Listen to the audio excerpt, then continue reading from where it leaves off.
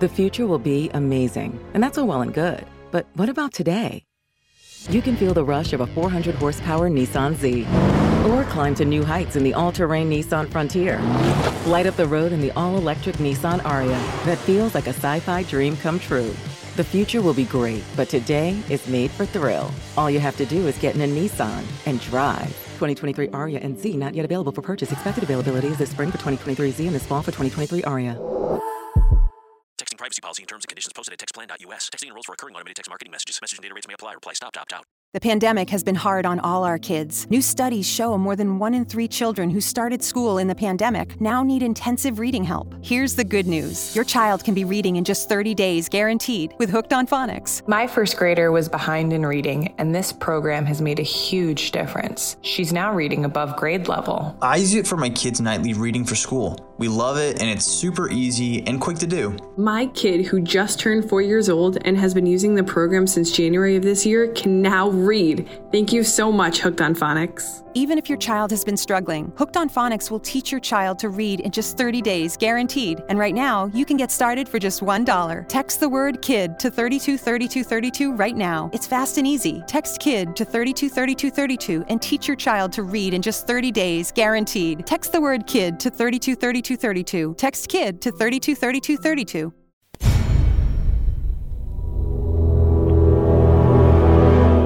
The X-Zone radio and TV show is largely an opinion talk show. All opinions, comments, or statements of fact expressed by Rob McConnell's guests are strictly their own and are not to be construed as those of the X-Zone radio and TV show or in any manner endorsed by Rob McConnell, Relmar McConnell Media Company, Talkstar Radio Network, its affiliated stations, or employees.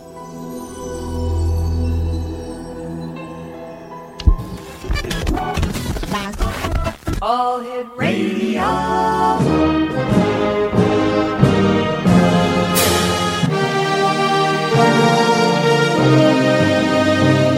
Welcome to the X-Zone, a place where fact is fiction and fiction is reality. Now, here's your host, Rob McConnell.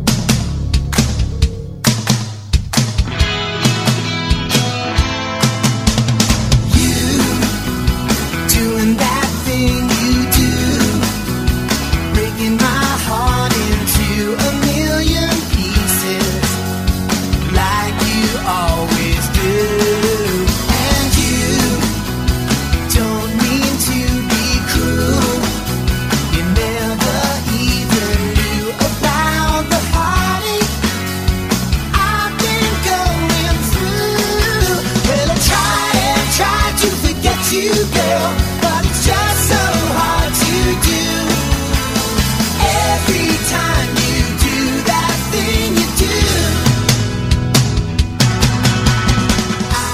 And welcome to the X-Zone, everyone. My name is Rob McConnell, and for the next 4 hours, I'm your host and your guide as together we cross the time-space continuum to this place that I call the X-Zone.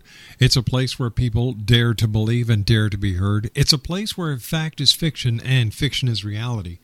And the X-Zone comes to you Monday through Friday from 10 p.m. Eastern until 2 a.m. Eastern. And then the show is repeated in its entirety from 2 a.m. until 6 a.m.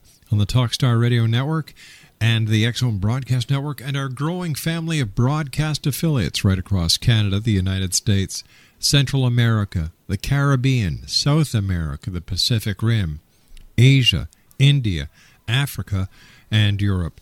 If you'd like to give us a call, toll-free worldwide, 1-800-610-7035. That's 1-800-610-7035, toll-free worldwide.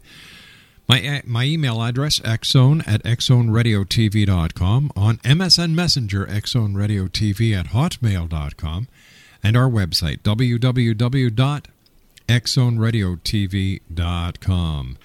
My first guest tonight is Evan MANDERY. We're going to be talking about his book, First Contact, an appropriate book for this show, don't you agree? Well, we're going to be taking a satirical joyride in the tradition of Kurt Vonnegut and Douglas Adams. First Contact introduces us to the hyper-intelligent Rigelians who admire Woody Allen movies and bunt cake, and urge the people of Earth to mead their ways to avoid destruction of their planet. But the President of the United States, a God-fearing, science-doubting fitness fanatic, is skeptical of the evidence presented to him and sets in motion a chain of events that will change the lives of his young attaché, who is an alien... his young attaché, an alien scam artist, several raccoons, and a scientist who has predicted the end of the universe. Unfortunately, the parrot sketch is excluded. Joining me now is the author of First Contact, Evan MANDERY. Evan, welcome to the X Zone. Hi, Rob. How are you? Tell us a little bit about yourself. I am I used to be a lawyer. I'm a law professor now, and I started to write about 10 years ago. I worked on a political campaign, the New York City mayoral campaign, and I wrote ostensibly a funny book about it, and I decided I wanted to be a writer, and I started to teach full-time, and this is my second novel and my fourth book. Tell me, why First Contact? I'm a huge sci-fi buff, so it's always in my psyche, and I guess the starting point for the book was a confluence maybe of thinking about George Bush and what type of situation he could have been confronted with where the stakes would have been even higher and how he might have screwed it up even more. You mean he didn't do a good enough job on 9/11, huh? Exactly right. Right. I wanted to give him more capacity to wreck things. Tell me, from a lawyer to law professor to writing about aliens and First Contact, that's quite a stretch. Yeah, I've always had like this yin and yang. I actually I did stand-up comedy for a long time too. It's funny. My mom is an actress, and my dad was a high school teacher and a high school principal, and I always had this creative end pulling at me and this very normal, serious corporate type, corporate inclination. But I'll tell you, I'm lucky in a way because I'm very fortunate. I've been writing for 10 years now, and it's very, very hard to write fiction and make money. And I don't know what I would do if I were dependent on my writing income. I mean, I'm as lucky as anyone could get with it, but no one can make a living at it unless you're Stephen King. Evan, stand by. You and I have to take a 2-minute commercial break. Evan MANDERY is our special guest, Exonation. We're going to be talking about his book, First Contact, when we return to this edition of the X Zone for Tuesday, March the 23rd in the year 2010. For more information on Evan, visit his website, www.evanmandery.com. The X Zone, a place where people dare to believe and dare to be heard, will return on the other side of this commercial break as we continue from our studios in Hamilton, Ontario, Canada, on the Talkstar Radio Network and the X Zone Broadcast Network. Don't go away.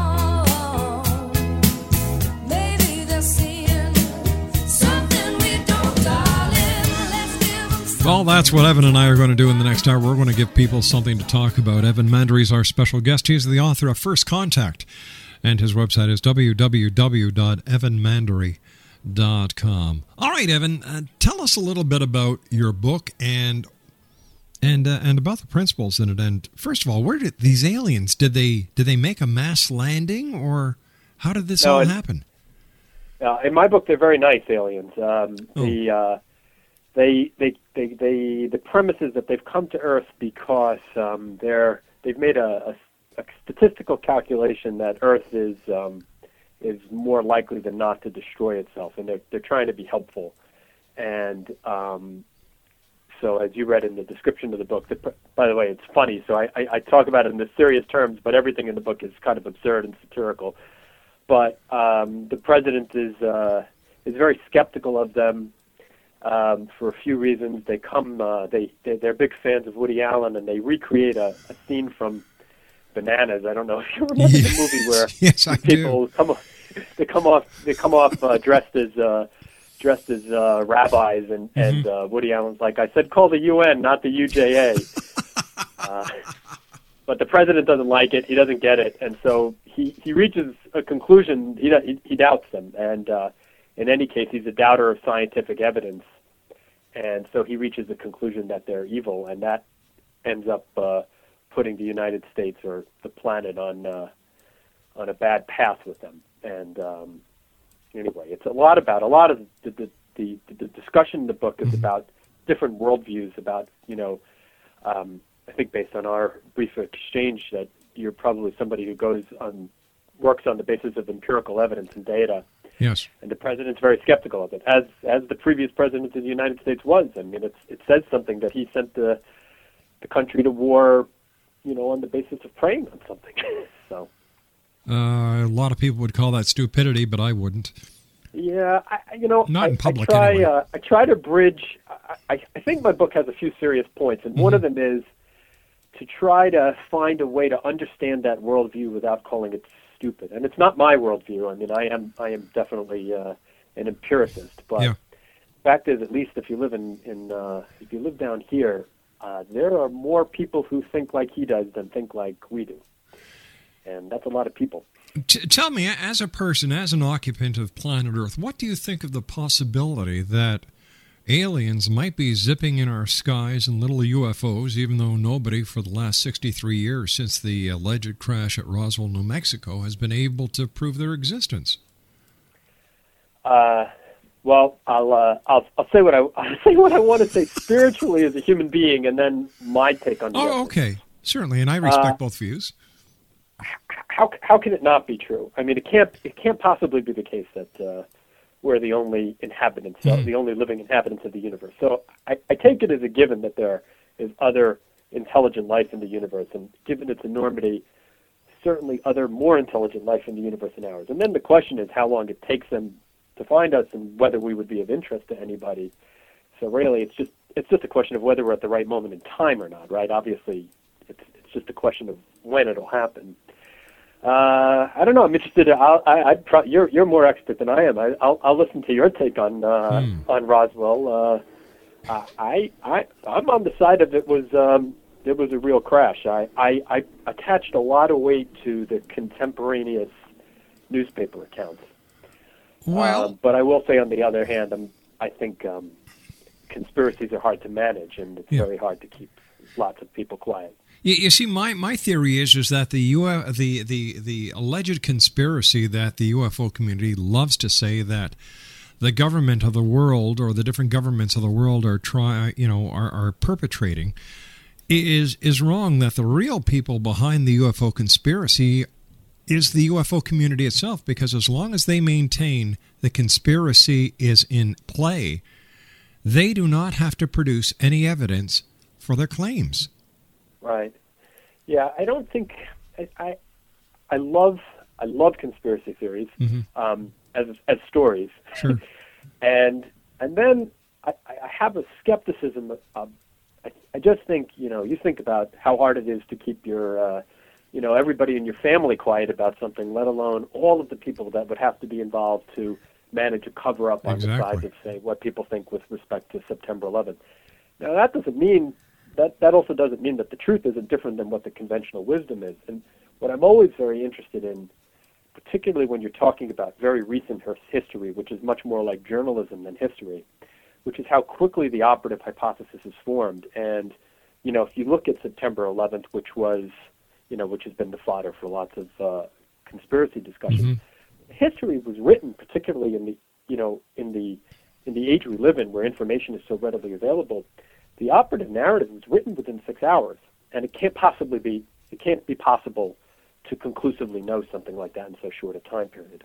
Well, I use another example. If the President of the United States cannot have a presidential affair between the Oval Office and the presidential John without the world finding out in the most secure building in the entire world, how in the name of heaven are you going to hide a couple of crashed UFOs and a couple of aliens. It makes no sense to me. Yeah, I agree. I think cover-ups are very, very hard to manage, and that's a great example of it. It's hard, but I still I don't think that precludes the possibility that the truth is different than the truth is something other than the conventional wisdom.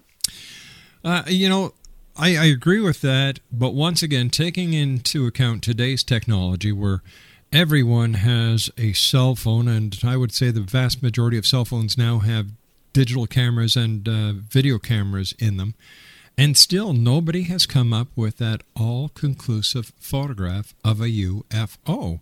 And as Bill Clinton said to Monica, well, we blew it. There's a fascinating you're a skeptic. I'm interested in that. That's you're a collector of the evidence and a skeptic or a realist about it. Yeah, you have to be. Well, I think so.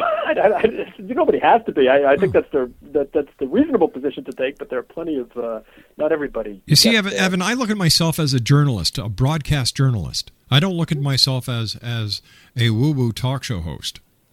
Good. I think that's the place to begin a constructive discussion. Exactly. There's a fascinating thing. Did you read? Do you recall in the Vince Foster autobiography what he said about his discussions with Clinton? No. Clinton asked him when he took office. He asked Foster to find out the answers to two questions, and one was the Kennedy assassination, and the other was Roswell, New Mexico. Mm-hmm. And this very brief mention of it in the book, and Foster says he wasn't able to answer either of the questions conclusively, which in some ways is easier to believe with respect to Kennedy, because some of that information is embargoed. Oh, I'll tell you something. When you talk to people about the Kennedy assassination, and as a young man growing up, I think it was in grade 4 or 5 when President Kennedy was assassinated. To me, that day will never be forgotten from my mind or my heart, because I thought Kennedy was a man of, well, he was a great guy. He was a great man, and he had vision, and, unfortunately we lost him. But when it comes to Roswell, once again, I'm going to drag it over into ufology here for a sec. When you look at all the evidence, or lack thereof, and you've got all these people since, well, Stanton Friedman came out with his first book, and then you had everybody jumping on the bandwagon, and Stanton Friedman, by the way, has never seen a UFO. It's hard, especially when you look at the facts as reported by all the different researchers, where you had the base intelligence army officer go out to the crash scene, and apparently he collects some debris evidence. And what does he do? Instead of going right back to the base and maintaining the chain of evidence, which you as a lawyer and a professor of law, and I don't have to explain this, but what does he do? He brings it home, takes it out of the vehicle, brings it to his kids, to his son and his wife, and says, look what I've got. Yeah, it's a very unhelpful fact. I recall that part of the story, and of course, each side is going to attach weight to it when, of course, all you're really interested in is what the evidence actually was. You exactly. just want to see it, that's all. Exactly. Yeah, it's hard. And then to throw into the mix of the Japanese fugos that were still in the air at that time, and if somebody didn't know the difference of Japanese writing to Chinese writing to ancient hieroglyphics or the writings of a little man from Alpha Centauri, how could they say with any certainty that this was alien? And we know for a fact. They couldn't say with any certainty. Exactly. So, am I a realist? I try to be. Do I think there are things in the sky that people see that they don't identify? Sure, that's why they're called UFOs, unidentified flying objects. Do I think that little green men from different planets or grays have come to this planet? I don't know. I haven't seen any. And over the 20 years doing this show, no one has presented me with any evidence.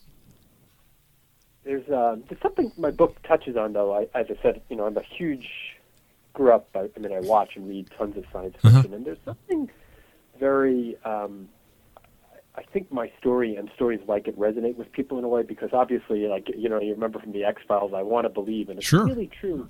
And the question is, what is it in the human psyche that makes people want to believe that? And I think it's a very basic existential thing that people want to feel like there's meaning and purpose to things. And I think it helps in some way to think that there's, more to existence than our kind of... But you know what the ironic part about that entire scenario is, Evan? Theology has been trying to give that to humanity since day one. Yeah, it's tapping into... Yep. It's tapping into the same basic human needs. All right, stand by, Evan. You and I have to take a commercial break with the news at the bottom of the hour. Evan Mandery is our special guest. He is the author of First Contact, www.evanmandery.com. My name's Rob McConnell. This is the X-Zone. And Evan and I will return on the other side of this news break as we continue from our studios in Hamilton, Ontario, Canada, on the Talkstar Radio Network and the all-new X-Zone Broadcast Network. Don't go away, X-Zone Nation. We'll be right back.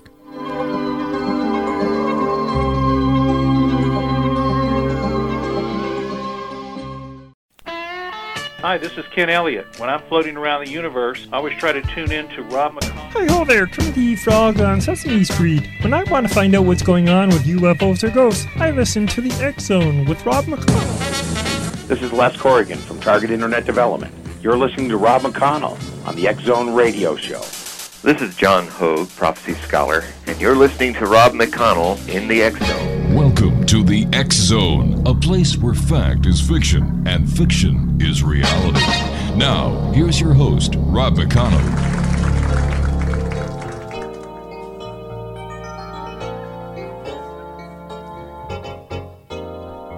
Well, I just got back from Roswell, where the aliens have been. And if you ask the feds the cause, well, they'll only lie again. Now I'm hunted by the gumshoes, and I'm wanted by the cops, 'cause they think that I might be the guy making circles in the crops. And I know that there's a conspiracy from the voices in my head. Elvis lives, that's clear to me. It's McCartney who is dead. And if the Mars man should come again and take me, I will go. I will take a trip on their rocket ship. God bless the UFO.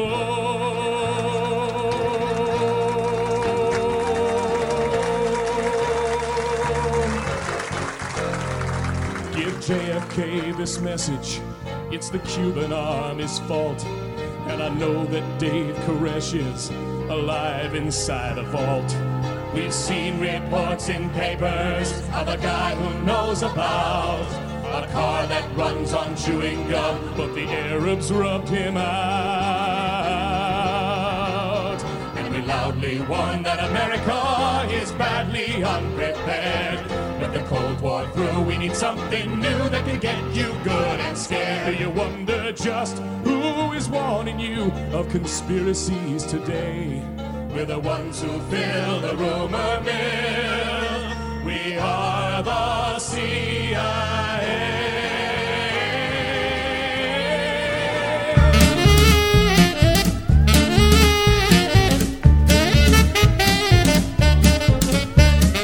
I made love to an alien near Roswell last night. We strolled along together in a pale... Evan Mandery is our special guest this hour. He is the author of First Contact.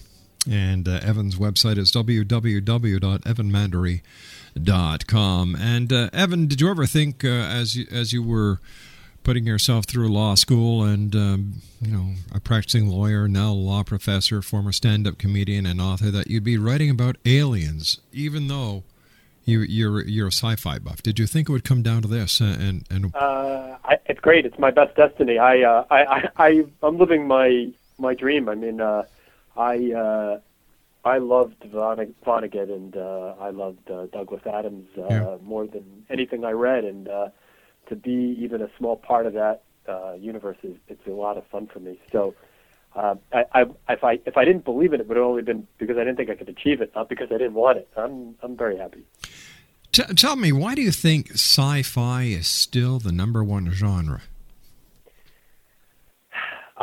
Well, we were talking about this a little bit before, and I think there's something so basic. I mean, if you remember, which I'm sure you do, like all of the positive ways that Star Trek resonated in the 60s. And Gene Roddenberry wrote about this a lot, about why he thought Star Trek struck such a chord with people, and it was a lot about hope and faith. And of course, science fiction is generally a very progressive universe where I guess it depends on who you're reading, but much more aspirational and much more in terms of race and class issues, much more progressive. I think it's a vision of a future that's much better for most people and gives people, I think there's a lot to what you said, and it also ties into a lot of the same sentiments and basic psychological needs that religion fulfill, which is to feel like you have a place in things. Yeah. I'm not religious, and yet I'm like you. I'm sober and skeptical about the evidence or absence of evidence for aliens, but I'm sure what I want. I want to believe it. There are so many parallels when it comes to ufology and theology. It astounds me that people within the UFO community and people within the religious circles do not see the connection. For example, you've got people descending from the skies like God used to do, and the angels and the good and the bad, the grays and the benevolence, aliens, and of course the angels and the demons. There are so many parallels. I often wonder if we created the entire UFO phenomenon and scenario because even though theology has been around so long, it just hasn't kept up with the times, and society said we need another way to look at what theology was trying to get us to understand, except in more modern times. It's very interesting that you say. I'm working on a short story right now that's going to be in a volume called The Atheist's Guide to Christmas. So I'll reveal my cards. I'm not a religious person. So when I look at the similarities in the stories the same way that you do, that I can't understand how people don't recognize that at a level of abstraction that the Jesus myth is no different than any of the many other religious myths or UFO-related myths, that it's just a desire to attach a lot of weight and power to some creature whose existence you can't confirm. So it makes sense to me. But of course, if you're in one of those groups, you're completely invested in the correctness of it. So it's very hard to take that step back and look at it abstractly and say, oh, I'm just situated in a different myth, even though it's a myth. A lot to ask people. Sorry. And in today's society, it seems that people who do not fit any other... I'm going to get my foot shot off for this one, but if they don't fit into any sociological category, or they're not accepted by different peer groups in society, they find themselves in the paranormal. Because everybody fits in there. Except I would agree with that only, and you'll probably agree with this modification. It's just that if you are a deeply believing, and I apologize if I offend anyone in your audience, but if you're a deep believing Christian, you're just situated in a different version of paranormal or a different mythology.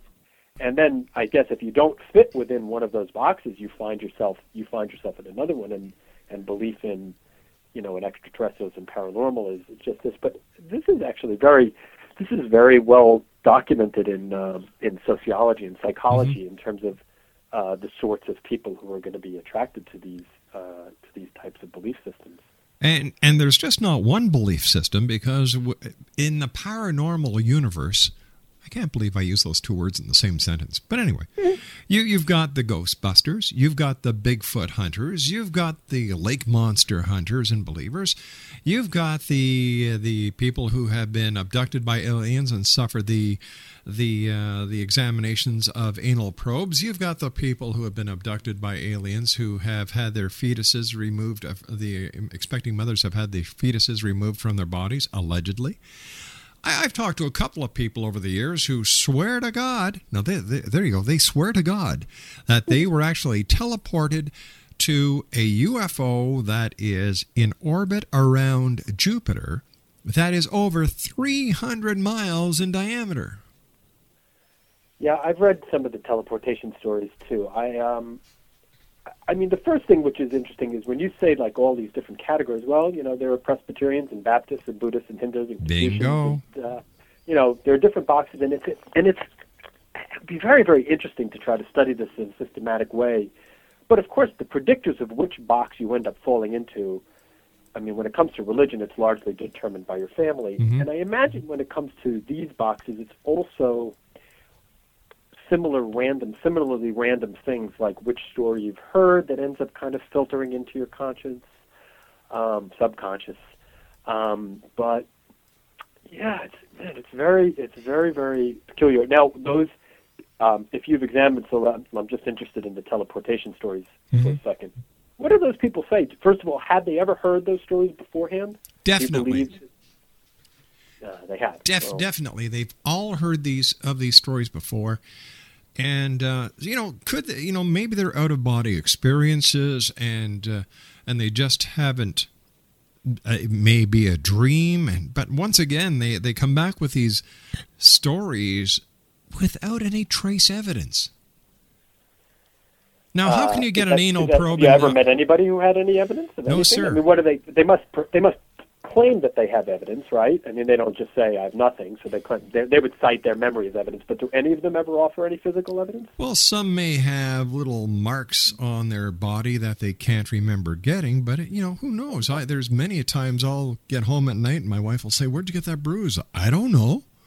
Right, and I know for a fact I haven't been abducted by aliens, and if I did, I wish they'd let me know, because I'd certainly like to have a conversation with them. I say, well, what did the surroundings feel like? What was the temperature? Were there any smells that you could associate it with you? Did you try to touch it? Did you try to steal something and bring it back? Well, let me ask you this. So now that I feel I've gotten to know you a little better. Sure. So you've obviously been exposed to heaps and heaps of people and information that I would find interesting, if not persuasive, certainly interesting. Definitely. Was there ever somebody that you encountered in person or, in one of these sorts of interviews where you had a moment and said to yourself, I think there might be something there? Travis Walton. Who's Travis Walton? Do you remember the story Fire in the Sky? Sure. Okay, the lead character is Travis Walton. There is something in that story when you've got all the members of this forest cutters or these loggers who passed a lie detector test. Travis Walton could not be found for a number of days. He shows up in Herbert, Arizona on, I believe it was November the 11th, naked, calls somebody up. They come and get him, and ironically, on November the 11th, there were weird, strange radar trackings from Arizona up to the Great Lakes, where Air Force radar had detected UFO activity. Unknowns sent up fighters from Sethridge Air Force Base near Detroit as this UFO, or whatever it was targeted over Lake Superior, in the approximate place where the Edmund Fitzgerald sank under suspicious circumstances. Now, when it comes to the Edmund Fitzgerald, no bodies have ever been recovered, and none of the life rafts. So is this coincidence? If it is, it's one hell of a coincidence. And so there, to you, what separated that story from the others was that you felt that there was like a confluence of circumstantial evidence. Exactly. Yeah, that's interesting. Exactly. I have to go back and read that story. I mean, I'm certainly. I'll say this: I'm sure if you're telling me that, I'm going to find it compelling reading. There's no question about that. So. But when it comes to people who have had regression hypnosis, I give that no credibility whatsoever. Do you remember Carl Sagan wrote in? It's not in Cosmos. It's in another book. At the end of the book, and he was talking about. He said he thought there were 3, and I think he characterized them as paranormal phenomena that he thought were worth investigating. And one of them was actually past life regression, and it's it's interesting. I don't say this at all as a believer. I would say I'm only a believer in his credibility and right. as it being worth investigating. Well, let me put it to you this way. Over the years, I've talked to many people. Like I do the show 5 nights a week. There's 4 guests a night. That's 20 guests a week, 80 guests a month, and I've been doing it for 20 years. Quite a few guests. It's a lot of guesses. And when you talk to those, when you do shows on past life regression, you get 5 or 6 who claim to have been Cleopatra. Yeah. Now, how can you have 5 or 6 different people being the same person? Well, I mean, this one is, the interesting thing about this is this one is testable. I mean, if you have, if you're asking a 3-year-old certain questions and the 3-year-old's able to give you information that they couldn't possibly be in a position to know. Now, I can't say to you that there's ever been an example of this, but whereas, it's at least susceptible to proof, whereas teleportation to Jupiter, unless you've got a fast-moving spaceship that I don't know about, you're not going to be able to verify it. But, if a 3-year-old could tell you a detail of the Battle of the Bulge that he or she couldn't possibly know, well, that would be pretty convincing evidence. Anybody ever give you anything like that? No. Okay. I agree with you. That would be interesting. You see, I too want to be a believer. I really do, but I want, do you remember that Wendy's commercial with the old lady saying, "Where's the beef?"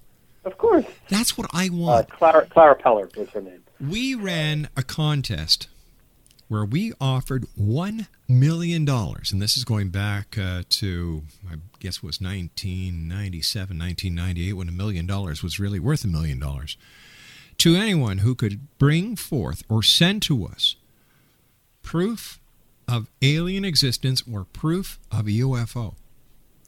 Man, FedEx would bring us box after box after box of stuff. We had people who would take motherboards and solder stuff together. We had flying tin cans, you name it. No proof. No proof. So, am I a skeptic? I'm a realist. Well, there's an epistemological question, too, which is, and I'll say this as a lawyer, proof is a subjective term. I mean, it's a question of what the quantum of proof that you're going to require is. And there are some questions that are just not easily provable. So you're operating in a domain where, conclusive proof is just going to be hard to obtain. And that doesn't make anybody right or wrong. I mean, I'm entirely sympathetic to your views. I'm just saying, if you believe in God and I say to you, prove it to me, well, you're not going to be able to prove it to me. But, of course, if I say to you God doesn't exist and you say prove it to me, I'm probably not going to be able to prove it to you either. There you go. So it's just a question of where you're going to set the default, where the presumption of innocence, where the presumption is going to be. Counselor, please stand by. You and I have to take a commercial break. Evan Mandery is our very special guest. Evan, we're going to have you back on in the future. It's great chatting with you. Evan's website is www.evanmandery.com. He's the author of First Contact. We'll be back on the other side of this commercial break as the X Zone continues right here on Talkstar and the X Zone Broadcast Network. We won't question why the ground beneath your feet is flashing red and white.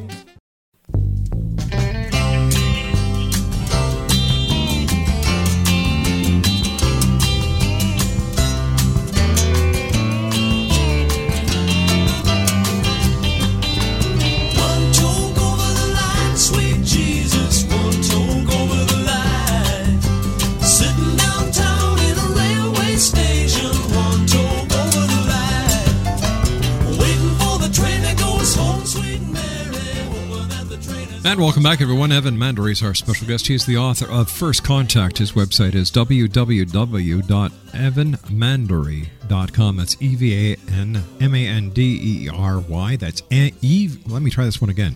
EVANMANDERY.com. And first of all, Evan, I want to thank you so much for joining us. It's been a great hour. The time has just flown right by. But I have to ask you at this point, what do the several raccoons have to do with your story? There's lots of, our conversation has been so serious, and I believe a lot of the subtext to my book is serious, but superficially it's all funny. And basically, raccoons reappear several times through the book. And when the President of the United States launches this mission, this attack against the alien planet, it's basically thwarted because a raccoon stows away in the compartment of the nuclear, where the chamber where the nuclear armaments are contained, and he eats through the wiring, and it leads to the crew having to release the nuclear missiles manually in a way sort of like Dr. Strangelove, the end of Dr. Strangelove. Wow. Where, anyway, it's a joke. It's all a joke. Tell me, if you were driving on a highway, let's say later on today, and it's about 11 o'clock at night, all the traffic seems to have petered off, and you're the only vehicle on this highway. You're driving along, and in the distance, you see this object in the middle of the road, and as you get closer, you see it to be the classic UFO. You stop your car, a door opens, you get out of your car to investigate, because after all, you're a cool guy. And you think, could be a book in this. The ET or the occupant walks over to you. What would be your first words? Oh, gosh, I'm gonna think about that for 1 second, and I'm gonna tell you something else, though. I used to think about this question a lot when I was a kid. And I used to love, I don't know if you've ever seen a show called Doctor Who, but I was a huge Doctor Who fan. I always used to say, well, if Doctor Who comes, I'm going with him. But we just had a baby, and I'm not going anymore. So, congratulations. Well, I have to hope the guy speaks English. I probably would extend my hand and shake it and say, hi, nice to meet you. My inclination, and the aliens in my book are very much like this, would be to treat the alien like I would treat everybody else. I would not presume that they were sinister, and if they're there, I'm going to think that they're probably interested in meeting me, and I'm not going to worry about it so much. I'm just going to be nice. That's all. All we can do is hope they look like Robin Williams and say "Nanu Nanu Shazbud." Well, yeah, we could do better. We could do better than the Mork and Mindy, the Mork and Mindy version. I don't know. I maybe this is naive, but I don't see any reason to believe that if it ever happens that it's going to be a hostile encounter. Yeah, so neither do I. I'd welcome it. Yeah. Evan, I want to thank you so much for joining us tonight. It's been a great pleasure talking to you. Tell our listeners how they can find out more about you. First of all, thanks, Rob. Likewise, pleasant, very, very, very nice talking to you. And my website is www.evanmandery.com, and I have my novels are up there, and I do a lot of research and writing on the death penalty in my legal career, and they can find that all there too. Evan, take care of yourself, and once again, congratulations on the new addition to your family. Thanks very much. Exonation, Evan Mandery has been our very special guest. He is the author of First Contact. Once again, his website is www.evanmandery.com. I'll be back on the other side of this commercial break at 6.5 minutes past the hour as the X Zone continues, live and around the world from our studios in Hamilton, Ontario, Canada, on the Talkstar Radio Network and on the X Zone Broadcast Network. We'll be back on the other side of the news. Don't go away.